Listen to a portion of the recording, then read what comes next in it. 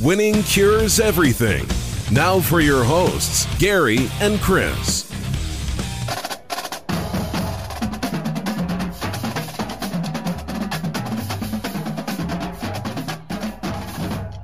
Welcome in, Winning Cures Everything. It is the Monday, January 17th edition of the show. I'm Gary. And I'm Chris. And we have got a lot of news to discuss today. Obviously, NFL playoffs going on over the weekend, but you guys know, but at this point, we do the NFL show on Wednesday mornings, so we will leave it until then. But there were some very entertaining games. Chris, I was highly impressed with Joe Burrow's performance over the weekend. Was not impressed with Mac Jones. I will say that. That wasn't so much a Mac Jones thing, was it? That was Patriots defense problems. I mean, good. I think some of those things are correlated. It's real easy just to shit on the Patriots defense, but it's also understanding that they're on the field constantly because the offense is completely inept. This is true.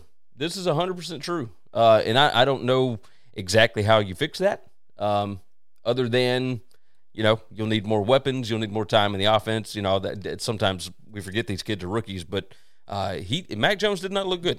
At this point in time, you're not a rookie. That is said at every level of sports. Once you've made it to the playoffs, you have made it through your first season. And there's just a lot of throws he can't make. That's just the truth. He threw 2 interceptions in the red zone, in the end zone, and that's it. This is what I know you don't want to hear this, but this is what you get from Alabama quarterbacks because they look so dominating in college because the talent gap difference from them to they're so much better than everybody else they play. When they get to the NFL and they're not better than everybody else and their receivers aren't better than everybody else and their offensive line aren't better than everybody else and the actual quarterback has to be better, they're not. They're just not. Yeah. So if you want to go play on Sundays and you want to get that second contract, it would behoove you to try. I know everyone wants to win a title in college. I understand that. If you want real legends, you want to be real special, you will go somewhere where you can learn to play through adversity. True. Give me thoughts on Ben Roethlisberger and the ESPN's NBC's. Was it NBC that I watched it on last night? It was NBC. It was NBC. All the mess, right, with the Hall of Famer and great guy and leader, best guy in the world and leader and all this other stuff. It's all bullshit. There was a time through it wasn't his first Super Bowl and it wasn't his last run. There was a time in the middle of these 17, 18 years where he was really, really, really good. Yeah. Outside of that, and he's good at football. Outside of that, he's kind of been a piece of shit most of his life. So that's, I thought you all right. I don't understand why everybody has to be good at football. And here's the thing, I wouldn't bring that up if they didn't exaggerate it the other way. Why can't you just talk about the positive things that this guy's done on the football field? Why do you have to go into the extra superlatives that aren't true? Why do you have to do that? Like it seemed like it was. He's been a great guy since he's gotten married. Oh, that's fantastic. It's really hard to sexually assault people randomly all the time when you're married, when your wife is there, and you got 2 little girls now. And I understand. Yes, he's a different person today than he was then. But don't say anything if you know it's just going to sound stupid for the rest of time. It's going to live forever on these videos. If it makes it easy for people on the internet to completely blast it, then don't do it. Just say nothing. Reason to exaggerate. Just keep it football only. And listen, the dude won a Super Bowl his rookie year, I think. Yeah. And once again, it doesn't matter. That team wasn't his.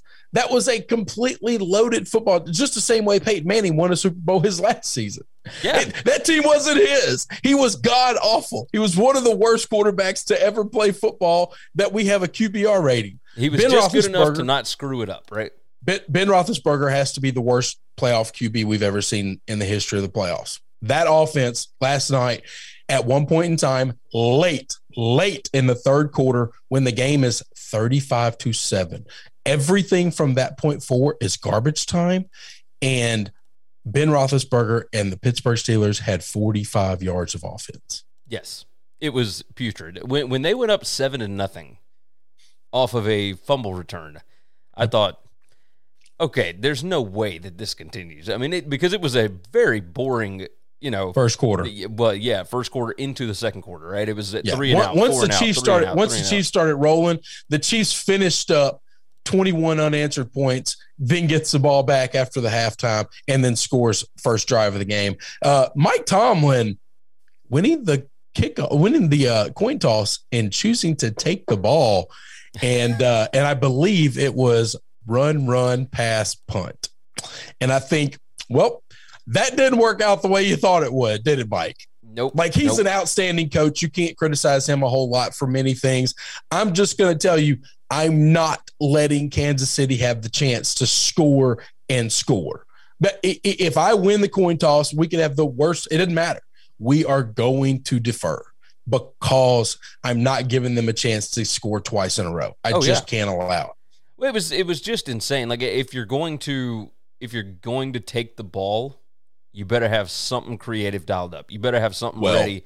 And instead, I wonder, like, how much of that is Canada, how much of that is, just. But it's irrelevant. That's this offense, Gary. Oh yeah.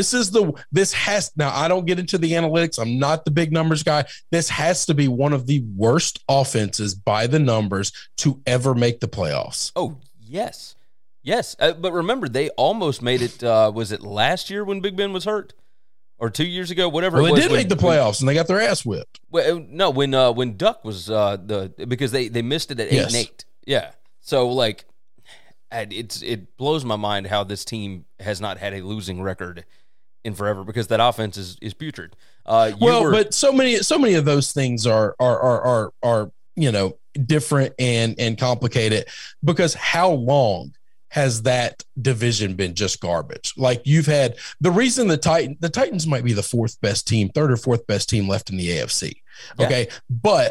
But they got to play the Texans and the Jags. Like, you get 4 bye weeks. For a long time, the Bengals and the Browns were 4 bye weeks. You split 1-1 against the Ravens, and you go through your division losing 1 game. You can go 5-1 every year like clockwork. Yeah.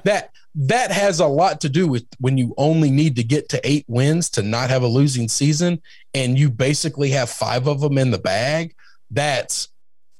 You're winning 3 games a year that aren't your shit division. Yeah, no, you're right. You're 100% right. Let's go on and get into some of this. I know you got things to do this morning, so let me start with the rundown first. Go to winningcureseverything.com website. Got everything you need to know about us. Everywhere to subscribe, follow, etc. If you haven't already, subscribe to the podcast. Leave a nice 5-star review. You can do that at both Apple Podcast and Spotify now. Spotify allows you to leave reviews, so hopefully things are going well over there. We do have quite a few listeners on that Spotify app. I host the BetUS College Football Show. There's a link in the description for that. It comes out every Wednesday. And the show is brought to you by BetUS. It is where the game begins. It's America's premier online sports book. There's a link in the description for you to click. There are plenty of promo codes, promos, and all that good stuff. Go and take advantage of the bonuses. We're in the NFL playoffs. We have got college basketball going on. We got the NBA going on. College football will be here before you know it. The early CFP title odds are out for 2022. So go ahead and take advantage of all of those. And then, of course, Chris, we ain't that far from baseball. We got all kind of things going on. So the calendar never stops moving, and we know that because of the first thing that I'm going to bring up here. Hawaii coach Todd Graham resigned on Friday night, late on Friday night, and you want to talk about a crazy story, and we've talked about this before. sfgate.com, San Francisco Gate, put out a story, which is weird that San Francisco, like a news organization from San Francisco, would be reporting on Hawaii athletics, but they got all the details from the players, and they were complaining about Todd Graham just telling them outright, hey, I am using this job as a stepping stone. You are not going to screw this up for me.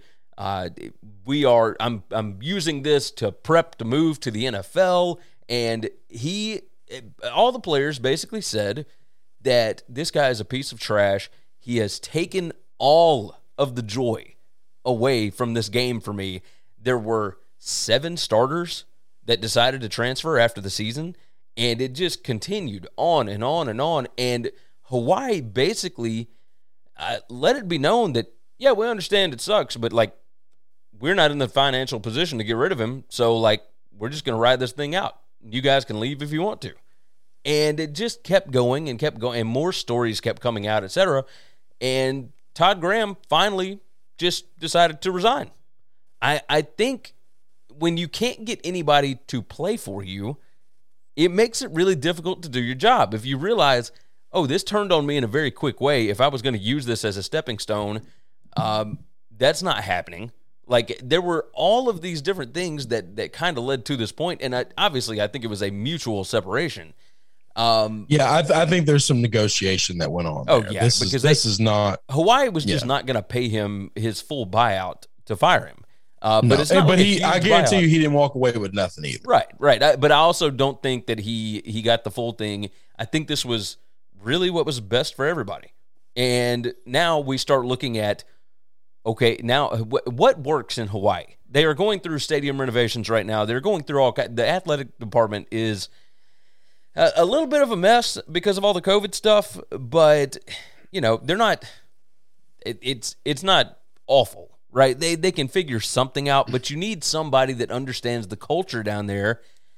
And the biggest list of names right now: June Jones, former Hawaii coach, currently out of coaching. Why would he step back in? It's so weird that everybody. No, we lack so much creativity in the people that cover college sports sometimes, and that talk about it. Like, we don't know how to think about anything other than what we've already seen. Agreed. Like, we work under the assumption that Hawaii's always only had offensive coaches, so we know it's going to be an offensive. Okay, we can't think of anybody who wants to take it over. They're a complete mess. Let's look back. Who's been coaches in the past who loved it there? We'll get them to come back. Like, there's like 600 million people, in the country. Like, somebody can find a way to find somebody who wants this job, right? Like, well, so part of it is, remember, Hawaii, just like any other school, has boosters, has people that are highly invested into the program, right? Yes. And they did not like going out of that tree, right? They had what they wanted. Now, Timmy Chang is the other one. He is the wide receivers coach at Colorado State right now. He was a record-setting quarterback at Hawaii. He's only 40. He isn't really ready to be a head coach, maybe an offensive coordinator. However, if Timmy Chang is only going to come back to be the head coach, then they might be interested in that. There's the UCLA assistant head coach Brian Norwood. He's a former Hawaii player. Johnny Nansen, who is Arizona's defensive coordinator. So we have a Michigan problem all over again. Yes, they only want Hawaii people. Yeah. If you're gonna limit your coaching staff to that because you had just don't hire an asshole. Like, this is not that complicated. Well, so the other guy was not one of us. Agreed. And look how bad he was. So now we only can. You're not talking about Michigan. At least Michigan has a huge net to cast out to get a lot of Michigan guys, right? Yeah. Like, the pool of Hawaii dudes ain't real big. No. It's certainly not. It's why would you do that? Who runs a business this way? Who runs anything? Forget a business. Who runs anything that's ever been successful this way? Ever. Here's what it sounds like. It sounds like they want somebody to just come back in and reestablish the foundation, right? When Rolo left, they had a pretty good foundation built, which, by the way, why not just bring Rolo back? I was just about to say, if you want to be uncreative and bring back somebody, just call Rolo. Yeah. Because it worked last time. What are we talking about? Nobody else wants him. And if you are in dire straits, you can get him on the cheap. So, that's a perfect marriage because he'd love it too. Oh, yes. He'd love to come back. Yes, absolutely. So that would be my vote. But them trying to go the old route, bring back the people that they know. You and I both have talked about this many, many times. I don't necessarily agree with that. Hire good people, hire smart people, hire problem solvers. You don't have to just hire somebody because they used to be there. Yes, agreed. We'll move on from there. I want to talk about ACC coaches have unanimously voted against CFP expansion. Now, we talked about this a little bit last week or really over the course of several months now, about why they would be voting against this when you know it would actually be good for them. And David Hale put out a pretty good tweet about it, just going through all the different reasons, and it's nothing to necessarily do with like them trying to get Notre Dame to join the conference. Like, we only want 8, so Notre Dame is forced to come in here, etc. It's a ton of different things that all kind of play in together, and I kind of get it, right? There's a lot of people that are explaining like these players do not want to play extra games, etc. Here's Jim Phillips' comments on playoff expansion. The ACC is the primary league holding up expansion, but they are not alone. It says, while the ACC is the most steadfast, it's largely shared by others, including the Big Ten. It says, in July, Phillips was preaching the need for this holistic review of all of college football. It's not a new thing. He's not wrong. The landscape has changed a ton. He said it's worth understanding those dynamics before making big changes to it. And then he's got number 3, in almost certainly a leverage play, once ACC, Pac-12, Big 12, G5 vote for expansion, what's the motivation for everyone to come to the table on the other issues in college football, let alone to consider what the ACC has to say on those issues? This is basically the ACC's trump card. Then it says people are overly focused on the one issue of expansion. Phillips is essentially saying that if you want dessert, you need to eat your vegetables. Like, how can you get any pudding if you don't eat your meat? Look at the NCAA approaching NIL. They had years, they did nothing, right? They were just at a coaches convention in Texas. The overwhelming takeaway, everybody agrees that there are problems with opt-outs, transfers, the recruiting calendar, in-season coaching movement, tampering, but nobody agrees on any solutions, and there has to be some kind of a ticking clock to change that. So for Phillips, working with the ACC, there's unanimity, like, in waiting on expansion to try and get some of this other stuff figured out first. So where I was very much against the ACC and thought, okay, them voting against this is bad for the league, because if you don't have Clemson, you're obviously not going to get anybody into the playoff. Is that the end-all, be-all, though? And I don't know that it necessarily is. You know, I think Pitt and Michigan State, et cetera, still had a great season. And you and I both agree that there should be playoff expansion, but there are other things that need to happen along with it. And if the ACC wants to use this as their trump card, like, hey, we're not going to vote for anything until we fix all this other crap, I think I can get on board with that. No. This is what politicians do, by the way. Jim Phillips, hell of a politician, should run. He is the same type of asshole that is running Congress right now. It's if we can't solve all the problems, we ain't solving any of the problems. All right? That is a bullshit excuse from somebody who doesn't want to do something. Okay. Oh, by the way, for anybody that does not know, Jim Phillips, former Northwestern athletic department or athletic director, excuse me. So he comes from Chicago. Very private institution, very small private school. Small private. The smallest school in the Big Ten. Exactly. Highly regarded. Yeah. Okay. That's fine. I don't care. Like, what he's doing right now is not good for the sport, and it's not good for his conference. Okay. So that makes me question why he's doing it, because it doesn't make any sense. And the bullshit argument that we don't want to play extra games. Well, guess what? Only Pitt would have played one extra game. Yeah. If they won their first round game, they would have played an extra game. That's it. That's the list right there. You're not asking the whole conference to play an extra game. You're not asking all these teams to play an extra game. You're asking one team. Alabama and Georgia would have played possibly one extra game. That's it. That's the list. And the idea that I'm not fixing anything until we fix all these other things, well, then somebody else just has the luxury of saying, well, I'm not fixing NIL until we fix the transfer portal and expansion. And somebody else is going to say, well, I'm not fixing the transfer portal until we fix NIL and the playoff. Everybody gets, this is what politicians do. If you go into the world, if you can stomach it for enough and listen to the news and you hear about political news, this is what they all do. It is a cop-out. It is a bullshit excuse.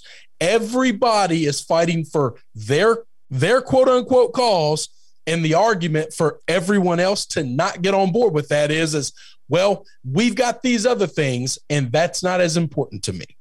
And so this is a bullshit thing. It's not as if you can't do more than one thing at one time. If voting for this and getting this passed meant it's one less thing you have to worry about, Mr. Phillips, and now you can start addressing these other things, then that would be spectacular. But you see it as, I can't do anything until we do everything that I want. That is political bullshit. And I don't know that any other writer or sports columnist or anybody who talks about this stuff for a living, we have a very small niche audience, okay? Tens of people will hear this. Yes. Fantastic. Thousands of people with bigger voices than ours need to be calling this bullshit out. They need to say it in a more eloquent and intelligent way than I do, because I am a knuckle-dragging Neanderthal, and I understand that. But I'm telling you, this is what politicians do to cover the fact that they don't want to do anything or they don't want to pass something. And 9 times out of 10, it is for corruption reasons. I want to see bank statements. I want to see money. People are telling this guy, this is not coaches that don't want to play an extra game. That is a lie. That is an outright lie, because if Pitt wins their bowl game, their first round of the playoff game, quote unquote, which would have probably been a home game. I don't know who they would have played. They probably wouldn't have been a home game. But anyway, neither here nor there. If they won that game, then they would have gotten one extra game. Yeah, one more game. One. And it's because you won. If you don't want to play that game, just go lay down. Yeah. I mean, at the end of the day, it's not like they wouldn't have played an extra game if they were playing for a national championship. That's it. Right? That's the problem. No one in college basketball has ever complained that we're playing too many games. Why? Because they all want to win the championship. They want to keep playing. Because as soon as you lose, you go home.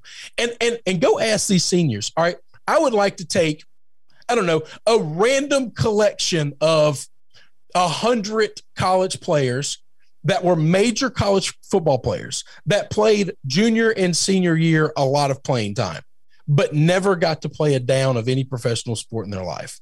I'd like to poll them 2, 3, 10 years from now, from their last time of playing, and say, hey, what would you do to have gotten one more game? Yeah. Unanimously, I bet all of them would have said I'd have knifed a random family member to have been able to get one more game in. Now, that takes away, like, obviously the difference there being guys that are first, second, maybe even third round NFL guys that just don't want to risk getting hurt. But they're all wanting to play for championship games. Right. Nobody for any playoff team has ever set out. Exactly. Not one team at 4 games. So that point is moot. The majority of these guys are going to play the same amount of two teams will end up playing one more game at the end of this. Yeah. No, you're 100% right. The most that anybody can play is 17, if I'm not mistaken. And that's if a lower seed makes the championship game. Exactly. You're talking about somebody that didn't win their conference title game. That's it. Right. So, yeah, it's a strange situation, but the ACC, of course, is the one that everybody's pointing at right now, and we'll see how this goes. I mean, we've still got a little bit of time, but there's not much left. If you know that you're going to change in 2026, why not just go on and change it in 2024? Why not go on and get this thing done so that we can figure it out? Well, I understand. Right? Yeah. The only reason I would not do it early is if that means the whole thing's married to ESPN.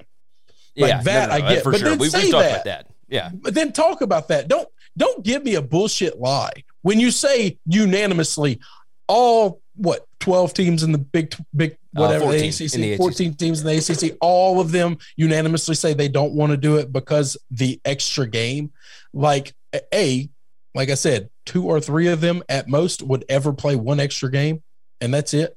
Oh yeah. And it would be for a playoff, so that's a lie. That is just an outright lie. Yeah, I can see what you're talking about. Let's talk about Michigan President Mark Schlissel right quick. Hopefully I said that right. Mark Schlissel was fired for having an affair with a subordinate at the University of Michigan. All of this stuff that came out, so basically he was sending emails to a subordinate discussing how much he wanted to be with her and this and that. And obviously she was like reciprocating. This was all totally consensual between the two. However, this was a subordinate and they were doing it through the Michigan email system, etc. I'm going to tie this back into Jim Harbaugh. What do you think the relationship is or was like between the school president and Jim Harbaugh? Do you think that there was anything there, and maybe that's why Harbaugh was discussing or letting it be known that he would be interested in going back to the NFL? Or do you think these two things are maybe just not tied together whatsoever? I don't think they have anything to do with each other. I wondered about that. Now, I talked myself off of it, but you never know if these things can still be tied in somewhere, which is why I wanted to ask you your thoughts on it. It's a strange situation because Michigan has kind of always been a little bit holier than thou, and with this coming out, it was, basically an inappropriate relationship with the university employee. How do people continue? Like, we saw this with Hugh Freeze. Like, why are you doing this through company stuff? Like, what are we talking about? Like, nobody has a Gmail account. Jesus. I don't know. I don't get it. Like the whole like the school sees themselves as more holier than thou. Yeah, like, okay, that's overblown. These are people. Yeah. These are two folks that are no different than you and I or anybody else. Okay. And if these two folks found love and they want to leave their current families for each other, be my guest. You just can't do this shit at work.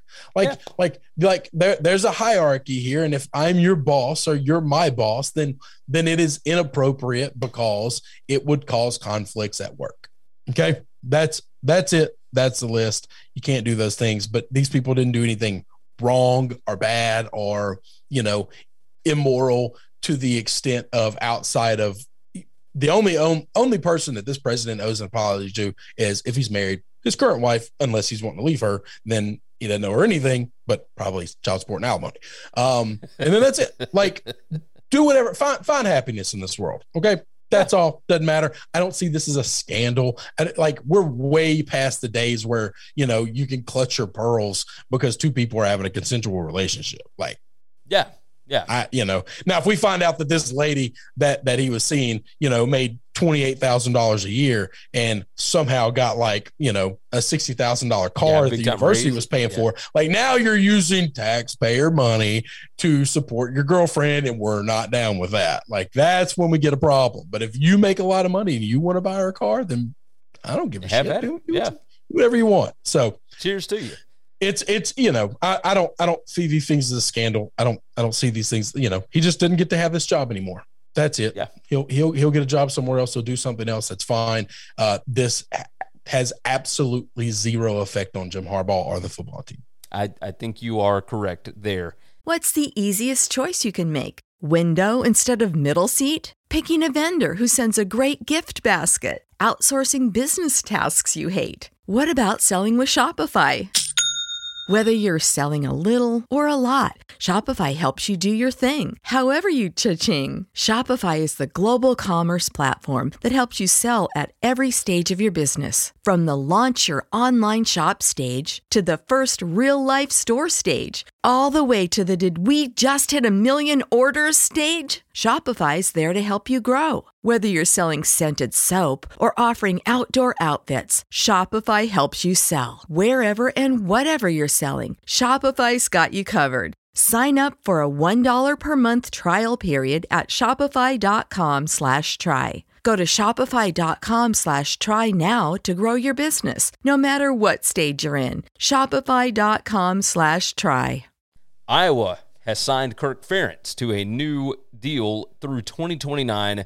He's making $7 million a year, and almost immediately, once this thing was done, Ferentz decided to basically disband the, what was it called? The Football Diversity Advisory Committee right after they let it be known publicly that they suggested that Ferentz and the AD, Gary Barta, both resign from their jobs because of all the issues that went on, like before the COVID pandemic, leading up to it, etc.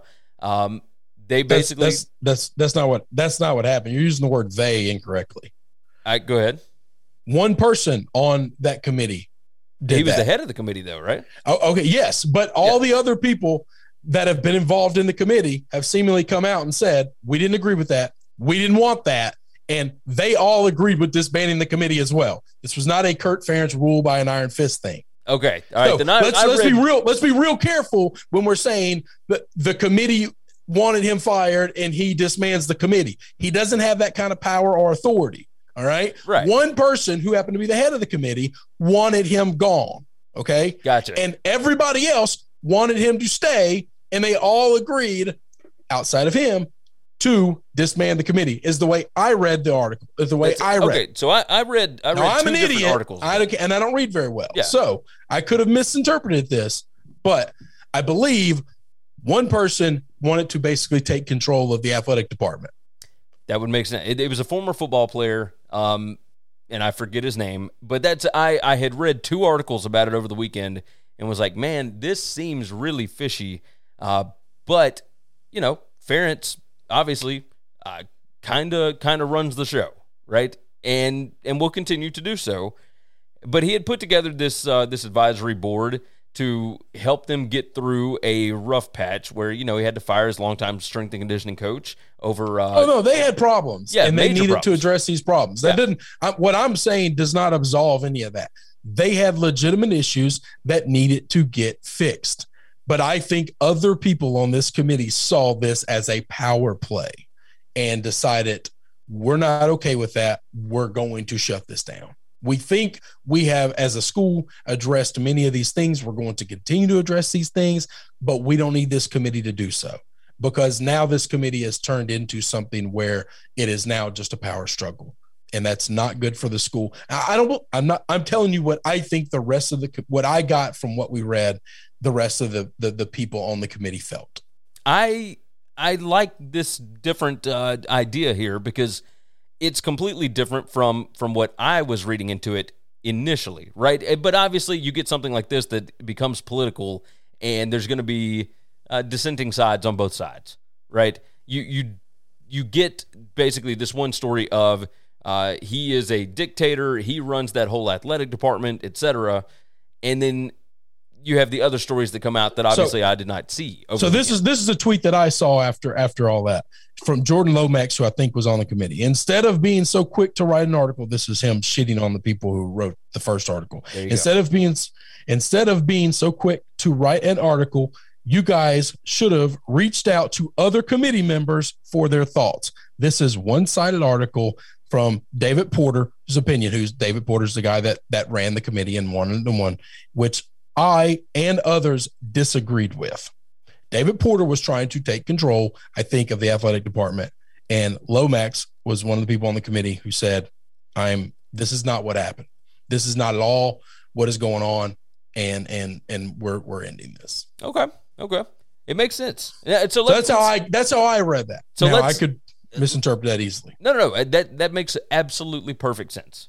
Absolutely, because obviously you've got a group of people there that are supposed to have varying opinions, right? You're supposed to all get together and come up with what is best for the school. And I don't know that them firing Ferentz and Gary Barta was going to be best for the school at this point. Let's get back to the contract extension. Through 2029? I mean, what are we talking? And $7 million a year? Like, he was already getting paid. The $7 million doesn't bother me. Yeah, that's nothing that crazy. It's a little crazy when you look at it compared to Chip Kelly's, and we'll talk about that in just a second. A one-year coach at Michigan State just got more than this. That's true. That's obviously, like, everybody thinks he had other suitors as well. But it's irrelevant. It's irrelevant, right? It's just it's the market price. He got more. He's making more than this in the same conference, and he's had one successful season. True. 2 years, second year coach. I shouldn't say 1 year coach. Basically, this is just saying whenever Ferentz decides to hang it up, he's still going to be here. Like, we are not going to force him out, right? That's right. So that I do find it interesting that they extended him all the way through, another 7 years. But man, like that's a Gus Malzahn deal from a few years ago that we talked about. Oh my gosh, can you believe they guaranteed this man this much money? And obviously there is a buyout here, but like there's a big difference between him and Gus. He's been there for his entire life. Yeah, like what is it, 22, 23 seasons? I mean, it's been forever. Come on. Yeah. This is not Gus Malzahn. No. But what I'm not comparing him to Gus Malzahn. I'm comparing the contracts, right? Because Gus Malzahn's contract that everybody was up in arms about was a fully guaranteed 7-year, $49 million contract, $7 million per year, and everybody thought, what in the world? This is insane. Oh, that's a new world, though, Gary. But it's a whole brand new world. Look at the Big Ten. Oh, Big Ten. You're talking about an 8-year deal and a 10-year deal at Penn State, Michigan State. Yeah. All right. This is what it is. I'm gonna tell you. This is why Mississippi's going to be real hard to hire top tier coaches, because we still have one of those antiquated laws that says we can only sign a state employee. The maximum contract you can get is 4 years. Yes. Okay. Now, the game of college sports has changed when you are starting to give guys that have you're talking about Penn State that's had 2 seasons where they've had losing seasons back to back that would have gotten people fired at other places. They just gave that guy a 10-year deal. Okay. 4 years at Mississippi ain't going to cut it. Ain't going to cut it. These guys are going to get stashed up and they're going to roll quickly. Yeah. I mean, it's going to happen. You're 100% right. UCLA signs Chip Kelly through 2025, making $4.7 million per year, and it's almost exactly what you and I talked about when we said on the Friday show, like, they got to come up with something pretty quick, because coaches don't go into the last year of their contract, especially with no buyout, right? You cannot get recruiting done. You can't really get transfers in, et cetera, because they don't know what's going to happen. Like, he could have literally been fired for $0. There was no buyout at all. So if UCLA had decided this week, hey, you know what, like, this past year was cool, but we don't know that there's really been a lot of progress, so, like, we're going to let you go and we're going to just go our separate ways. They could have done that. It would have made very little sense unless they had a home run hire, ready to roll. But there was not. Zero chance that I thought they were going to get some kind of deal done. And I think this is a fair deal. Based on what he's produced and what he's done, this team has improved, but they're still not where UCLA wants to be. And so, yeah, you give him a deal. He's making decent money. And that's it. This, you got a fair to middling deal because you've been a fair to middling team. Yes. I don't know what the future holds from there. But this is not something that is, where they cannot get out of it. And it's not something where Chip Kelly can't get out of it if he gets a better offer on the table going forward. Right now, basically, they are locked up, and it gives him a little bit of a security blanket to try and get things done to improve the team. And I think it's a good move on both sides. Real quick, before we get into an SEC conference rewind to close out the day, Impact transfers. USC finally landed Mario Williams that had been rumored for a long, long time. The thing that was surprising about it was, and it wasn't surprising that Mario Williams went with Lincoln Riley to USC. What was surprising is it was widely known that Mario Williams was going to sign wherever Caleb Williams signs. Or at least that's what everybody had been told, anybody that was close to Mario Williams. That's the reason why he left Oklahoma, is he wanted Caleb Williams to be his quarterback. And he announced before Caleb did. So, obviously, we think that Caleb Williams is going to USC, but you and I have talked multiple times on the show about different options and whatnot, and Caleb's dad is basically saying, look, we're going to fill this thing out. We're going to make sure that we got the right fit before we use up our one-time transfer. Because if he goes somewhere and he doesn't like it, he would have to sit out another season. So he wants to go where he will be best developed, etc. Does it surprise you that Mario Williams just went ahead and went over to USC? Like, does he? I guess he trusts Lincoln Riley enough. Like, it tells. Well, yeah, he's a wide receiver. Jesus, come on, man. Like, This is not like he's a good player, and he could be a great player. Yeah, but he's a wide receiver at the end of the day. What this tells me is there's Caleb Williams might end up at USC. but I've said this all along. If he was going to go there, he should have already gone. Every second, every day that goes by is a bad day for USC. Yes. And they better be planning for quarterback. Yes, you've got that right. You have got that right. Because there's a reason he's taking this long, okay? Oh, yeah. Nobody does this just because it's fun. No. He's doing the process. He is. That means that means he is shopping around. So we lost your video. I don't know what happened. I know it does. Almost every time we do this damn show, whenever you're on Zoom, it does it every now and then. Yeah, it's strange. All right, so let me bring this up. USC quarterback Jackson Dart was posting pictures with Lane Kiffin down in Oxford in the snow on Sunday. Found that very interesting, but this would be like Ole Miss is looking for a quarterback. Luke Altmaier was okay in the Sugar Bowl against Baylor. No, they're looking for a quarterback. But they're looking for a quarterback, obviously. And man, we only saw a little bit of Jackson Dart. This was one of those kids in the recruiting cycle in 2020 and 2021, whatever, that you didn't get a whole lot of film on him because of, COVID shortened high school season, et cetera. You didn't get to see what he was fully capable of. And there were people that talked about him, as, we need to see him prove it. But there were also people that said this kid has every tool you could possibly need to be a big-time quarterback.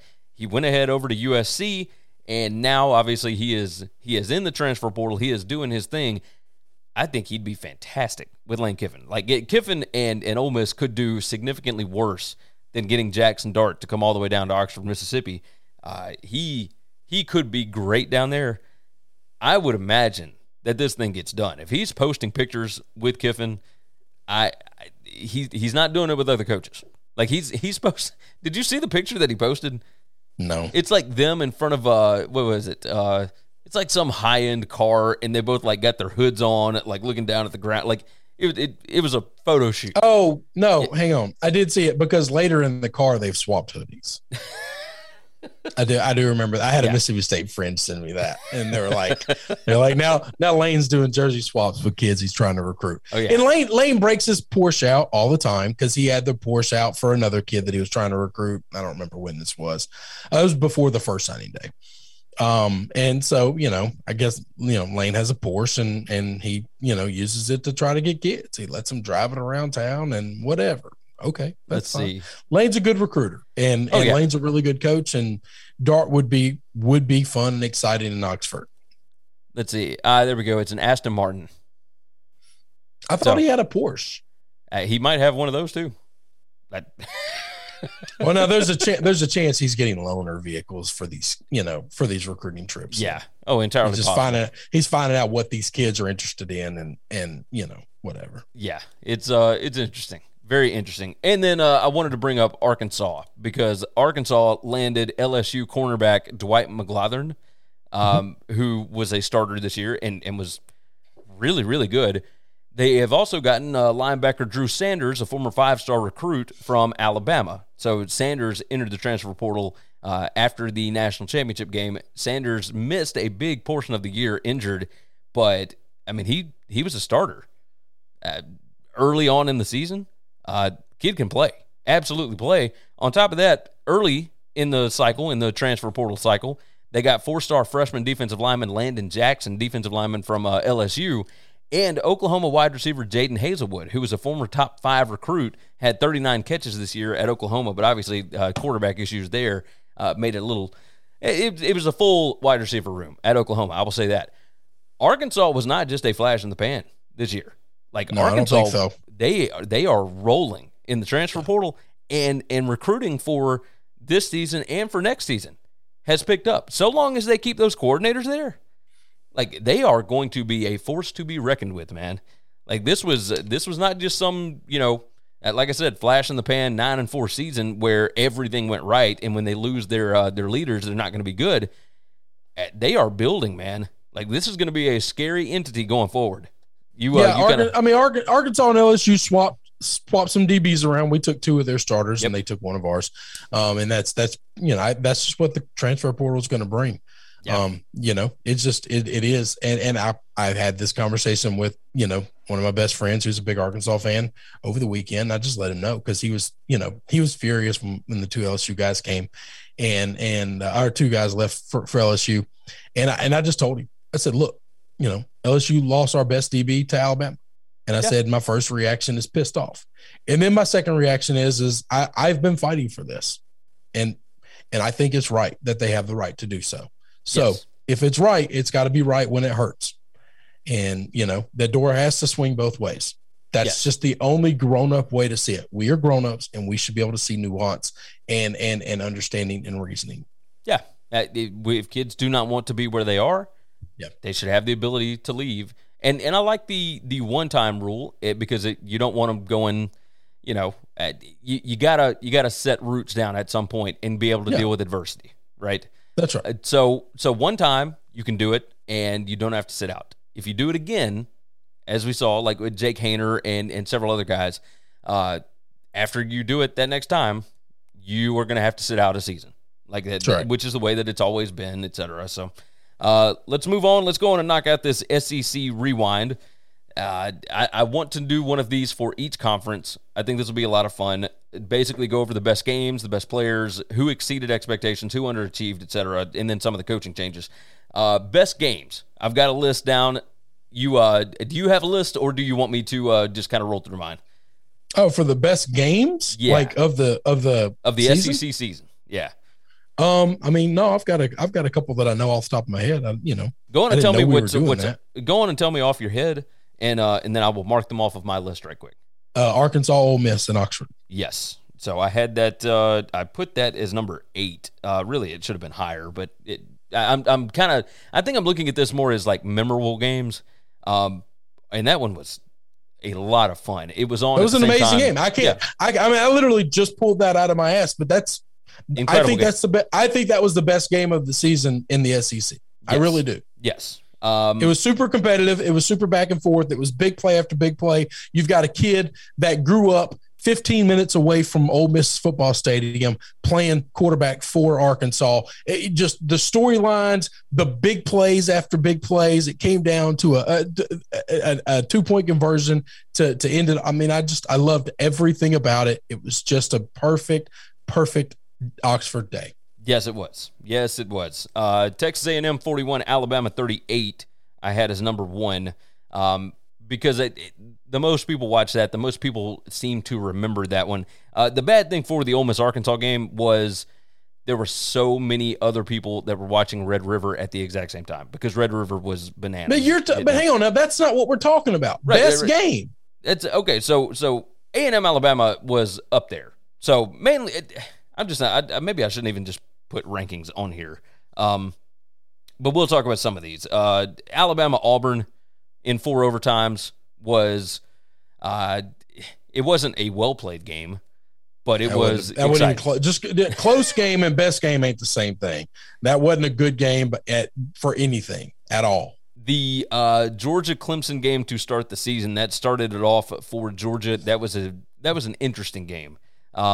Neither offense could do anything against the other defense. It was JT Daniels' team at that point, and Georgia completely shifted since then. But you saw early on the signs that this defense is going to be absurd. And they were all season, hence why they won the national championship. I wrote down Arkansas 40, Texas 21. That was Arkansas's coming out party, right? Like it was. Yeah. I think a little bit shocking that they were able to dismantle Texas in the way that they did. And it let everybody know that Arkansas was going to be really, really good.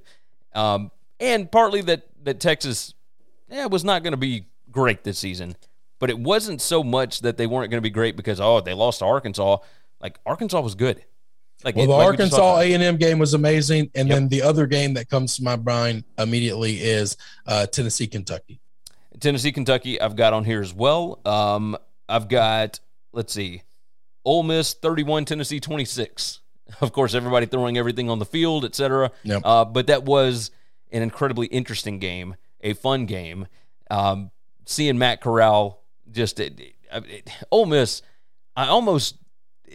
I don't know what to really make of that game because Ole Miss's offense couldn't really get going, but their defense played so well, and Tennessee couldn't get anything going either. But it was the chess match between those two was awesome. So I loved that one. LSU 49, Florida 42. Shocker, right? That one was a lot of fun to watch because it's probably the most shocking outcome of the season. LSU no. South Carolina, Florida would have been the most shocking. Yeah, I've got South Carolina, Florida all the way down at the bottom because that was a complete ass drubbing. Yeah, that was just 40 to 15, something like that. Just a complete disaster of a football game. Yes, it was. But LSU's offense had been able to do basically nothing all season, and they come out, and that was kind of the beginning of the end for Dan Mullen. Was, man, you have lost to these dudes 2 times in a row when they've got very little to play for. Like, right. What is – because LSU was coming off of being beaten at Kentucky by 3 touchdowns. Like, I mean, it was just insane. Florida was like a 2-touchdown favorite in that game. Alabama 31, Florida 29. That was that lets you know immediately this is not the same Alabama team that you are used to watching. But also, like, how different is this season for Florida if they get that thing done, right? This is going back into the multiverse kind of thing, right? Like, what changes? What butterfly effect goes in there if Florida is able to hit that 2-point conversion and then win in overtime? You gotta think Florida wins another game that they don't lose to South Carolina if they beat Alabama because some weird juju happens, right? Or they don't lose to LSU because, just something different happens in the guys, a confidence or a swagger or something of that nature. Yeah. I mean, the Kentucky-Florida game, which was gross and disgusting to watch. It was a 2013 win for Kentucky, but they had a special teams touchdown. Kentucky's offense could do nothing against Florida's defense, but Florida's offense kept giving them the ball and just, it was a mess, absolute mess. But and you talk about the butterfly effect. A&M Alabama. Think about if that game is 2 weeks earlier. The 2 weeks before that game, A&M lost to Arkansas and to Mississippi State back to back. If they beat Bama and then play Arkansas and Mississippi State, I guarantee you they win one of those 2 games, if not both of them. Agreed. Because this is what confidence does. Because after they beat Bama, they go on a run. Oh yeah, and they're not going on a little run. They go on a run and they're killing everybody.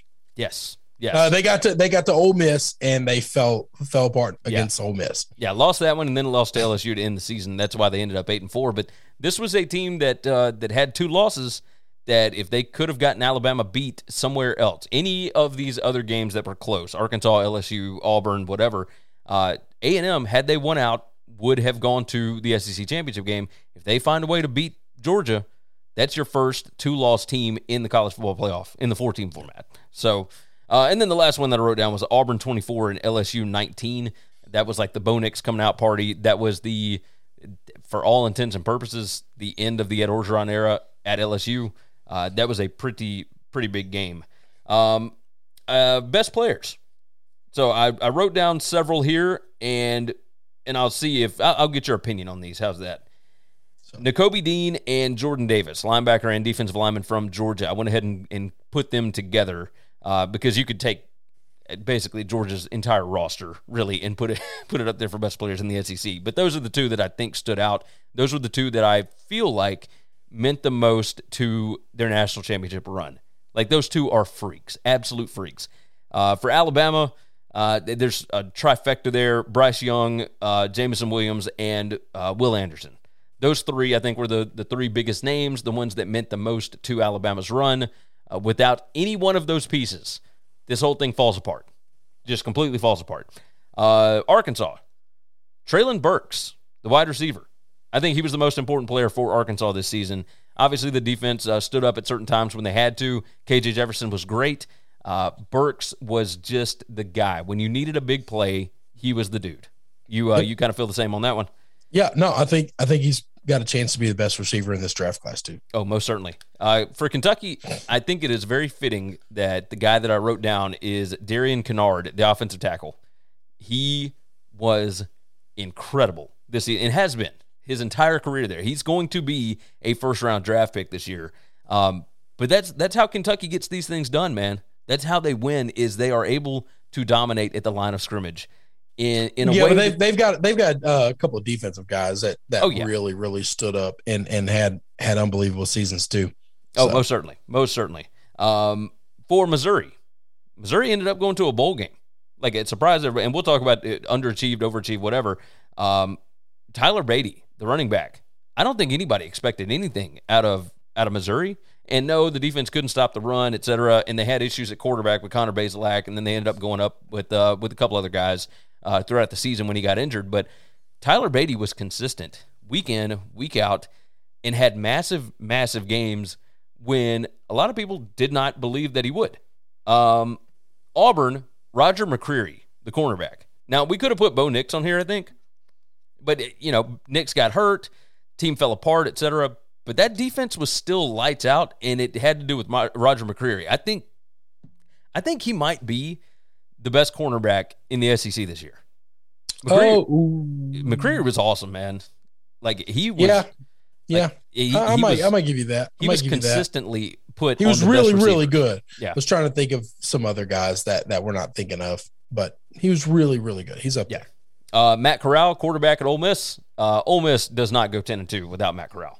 Like, Ole Miss doesn't make a bowl game without Matt Corral. I really believe that Matt's that good. He might be the MVP of the league. Yeah, I think he's the best player in the SEC. I've got Mississippi State friends that give me so much shit, and they think that I'm blowing that guy and I'm over because they only want to look at numbers. I've watched these football games, okay? And the reason his numbers sucked in a lot of those games is because the rest of the team sucks, okay? Yes. And they're just not super talented anywhere, all right? Matt Corral pulled them out of everything they got. Oh, yeah. When he needed to run, he could run. When he needed to throw, he could throw. He always made something happen, and he did it by himself a lot. Yeah. No, he became a fantastic decision maker, right? Like, that's the biggest thing is when he was a freshman, kind of a hothead, had some issues. I mean, didn't even start. Like, he wasn't even playing. And once Lane Kiffin got there last season, completely changed. Like, he developed this kid. It just ridiculously developed. Texas A&M, DeMarvin Leal, the defensive lineman. I think that's the way that you go on this. I mean, obviously they got Spiller too. Spiller was great. Spiller carried that team through some of those rough, tight games where just Calzano just couldn't get it done. Yeah, no, the offense had major young and issues. Inexperienced, and Spiller was all they had. But he did a lot with very little. Yes, he did. For Mississippi State, now we can say Will Rogers. We can come up with somebody on defense. I put Charles Cross on here, the offensive tackle. Now that I'm looking at it, like, Cross is great. Obviously, he's going to be a first-round NFL draft pick, but maybe it should have been Will Rogers. Like, it's got to be Will. Yeah. It's just got to be. That team doesn't do anything if Will Rogers is not good. Like, no, when Will Rogers wasn't good, they did nothing. Yeah, that's the thing. Like, I mean, you could see it. When he had great performances, they put up ungodly numbers. When he didn't, they were awful. Yes, indeed. And then finally, when Tennessee wide receiver Velus Jones Jr., he was a USC transfer, but this kid did everything. Kick returns, it caught a ton of passes this year. Hendon Hooker is likely the most important player for them. But Velus Jones, I thought, was fantastic this year. And we don't want this to just be like all the best quarterbacks in the league, right? So I thought Velus Jones was awesome. There were other guys for Tennessee as well. They did a really good job of spreading the ball out. Let's talk about who exceeded expectations, met expectations, and who underachieved. Exceeded expectations. I've got Ole Miss going 10-2, well 10-3 if you got the Sugar Bowl. Arkansas got to 9 wins, 9-4. Kentucky, another 10-win season, 2 in the last 4 years. Tennessee at 7-6 exceeded expectations. You agree with that? I'll agree with that. And so, a bowl game aside, I don't know. No, I'm not going to give them that because I think that was my expectation for them, or maybe even more. Interesting. With what they lost after last year, with all the stuff that went on with Jeremy Pruitt, them making a bowl game, I thought was exceeding expectations. You might be right, but my expectations were higher than everybody else's. I thought this team could be good, and I know Josh Heupel's a good coach. I know a lot of people didn't think that. I do. Yeah. So that makes sense. South Carolina 7-6 also put exceeding expectations. Absolutely exceeded expectations. Yeah, Shane Beamer has established a culture already in Columbia. So that is, that makes sense. As far as teams that met expectations, Georgia, obviously, they met their expectations. I don't think they exceeded expectations. They were a national title contender. Just because you win a national title does not mean that you exceed the expectation. Alabama 13-2 met expectations. Everybody knew there'd be a little bit of a drop-off going forward this year. You could say they exceeded by getting to the national title game. No, this team met expectations. I mean, just bottom line. Mississippi State 7-6. They lost the bowl game, but they went 7-5. They exceeded their win total for the year, but this is about what we expected from this team. 6-6, 7-5, somewhere around there. You expect the bump in year 2 of Mike Leach. So you agree with that? I think so. All right. And then met expectations. Last one, Missouri 6-7. I think getting to a bowl game was what everybody kind of expected, right? Like there was a chance they could have gone 5-7, they could have gone 7-5, and they ended up 6-6. They lost their bowl game, but like 6-6, getting to a bowl is about what we expected out of Missouri this year. As far as teams that underachieved, we'll go on and put Vandy on here at 2-10. Although maybe that was their expectation to begin with, we didn't expect much out of them. Auburn 6-7. That was underachieved. Now that could have been completely different had Bo Nix gotten hurt or not gotten hurt, right? Yep. LSU 6-7. That is underachieving at LSU for sure. Texas A&M 8-4. That's underachieving. Yeah, but so if you're giving Auburn some kind of weird ass pass, you're not going to give A&M a pass for losing their starting quarterback week 2.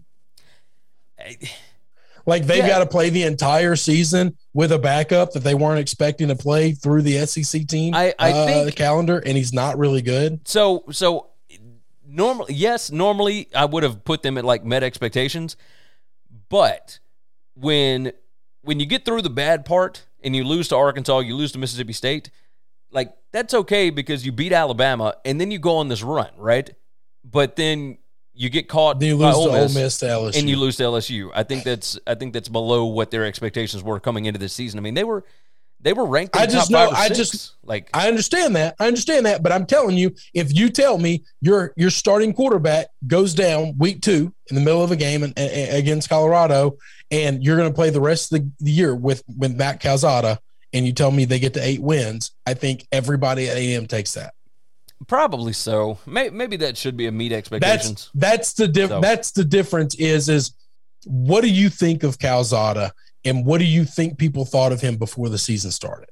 Well, I'll tell you this. It depends on the definition of expectations. Is the expectations before the season or in the middle of the season, right? They got to change as something when something like that happens. If Matt Corral gets hit by a bus, like the expectation for Ole Miss has to change. Yes, they can't stay the same.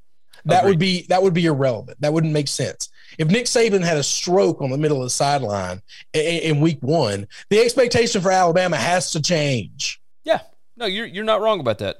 You just can't say, well, we had them win the national title and they didn't, so they didn't meet the expectations. Yeah, that happened because something major happened, something catastrophic happened. True. The last one that I've got for underachieved was Florida, 6-7. Yeah. Dan Mullen obviously loses his job. That place, I mean, I still cannot get over how quickly that thing unraveled. I mean, Gainesville was just a disaster this year. Good Lord. And then finally, we got 2 coaching changes to get through. LSU obviously parted ways with Ed Orgeron, brought in Brian Kelly. Still think a perfect hire because you just needed somebody to come in and reestablish what is going in.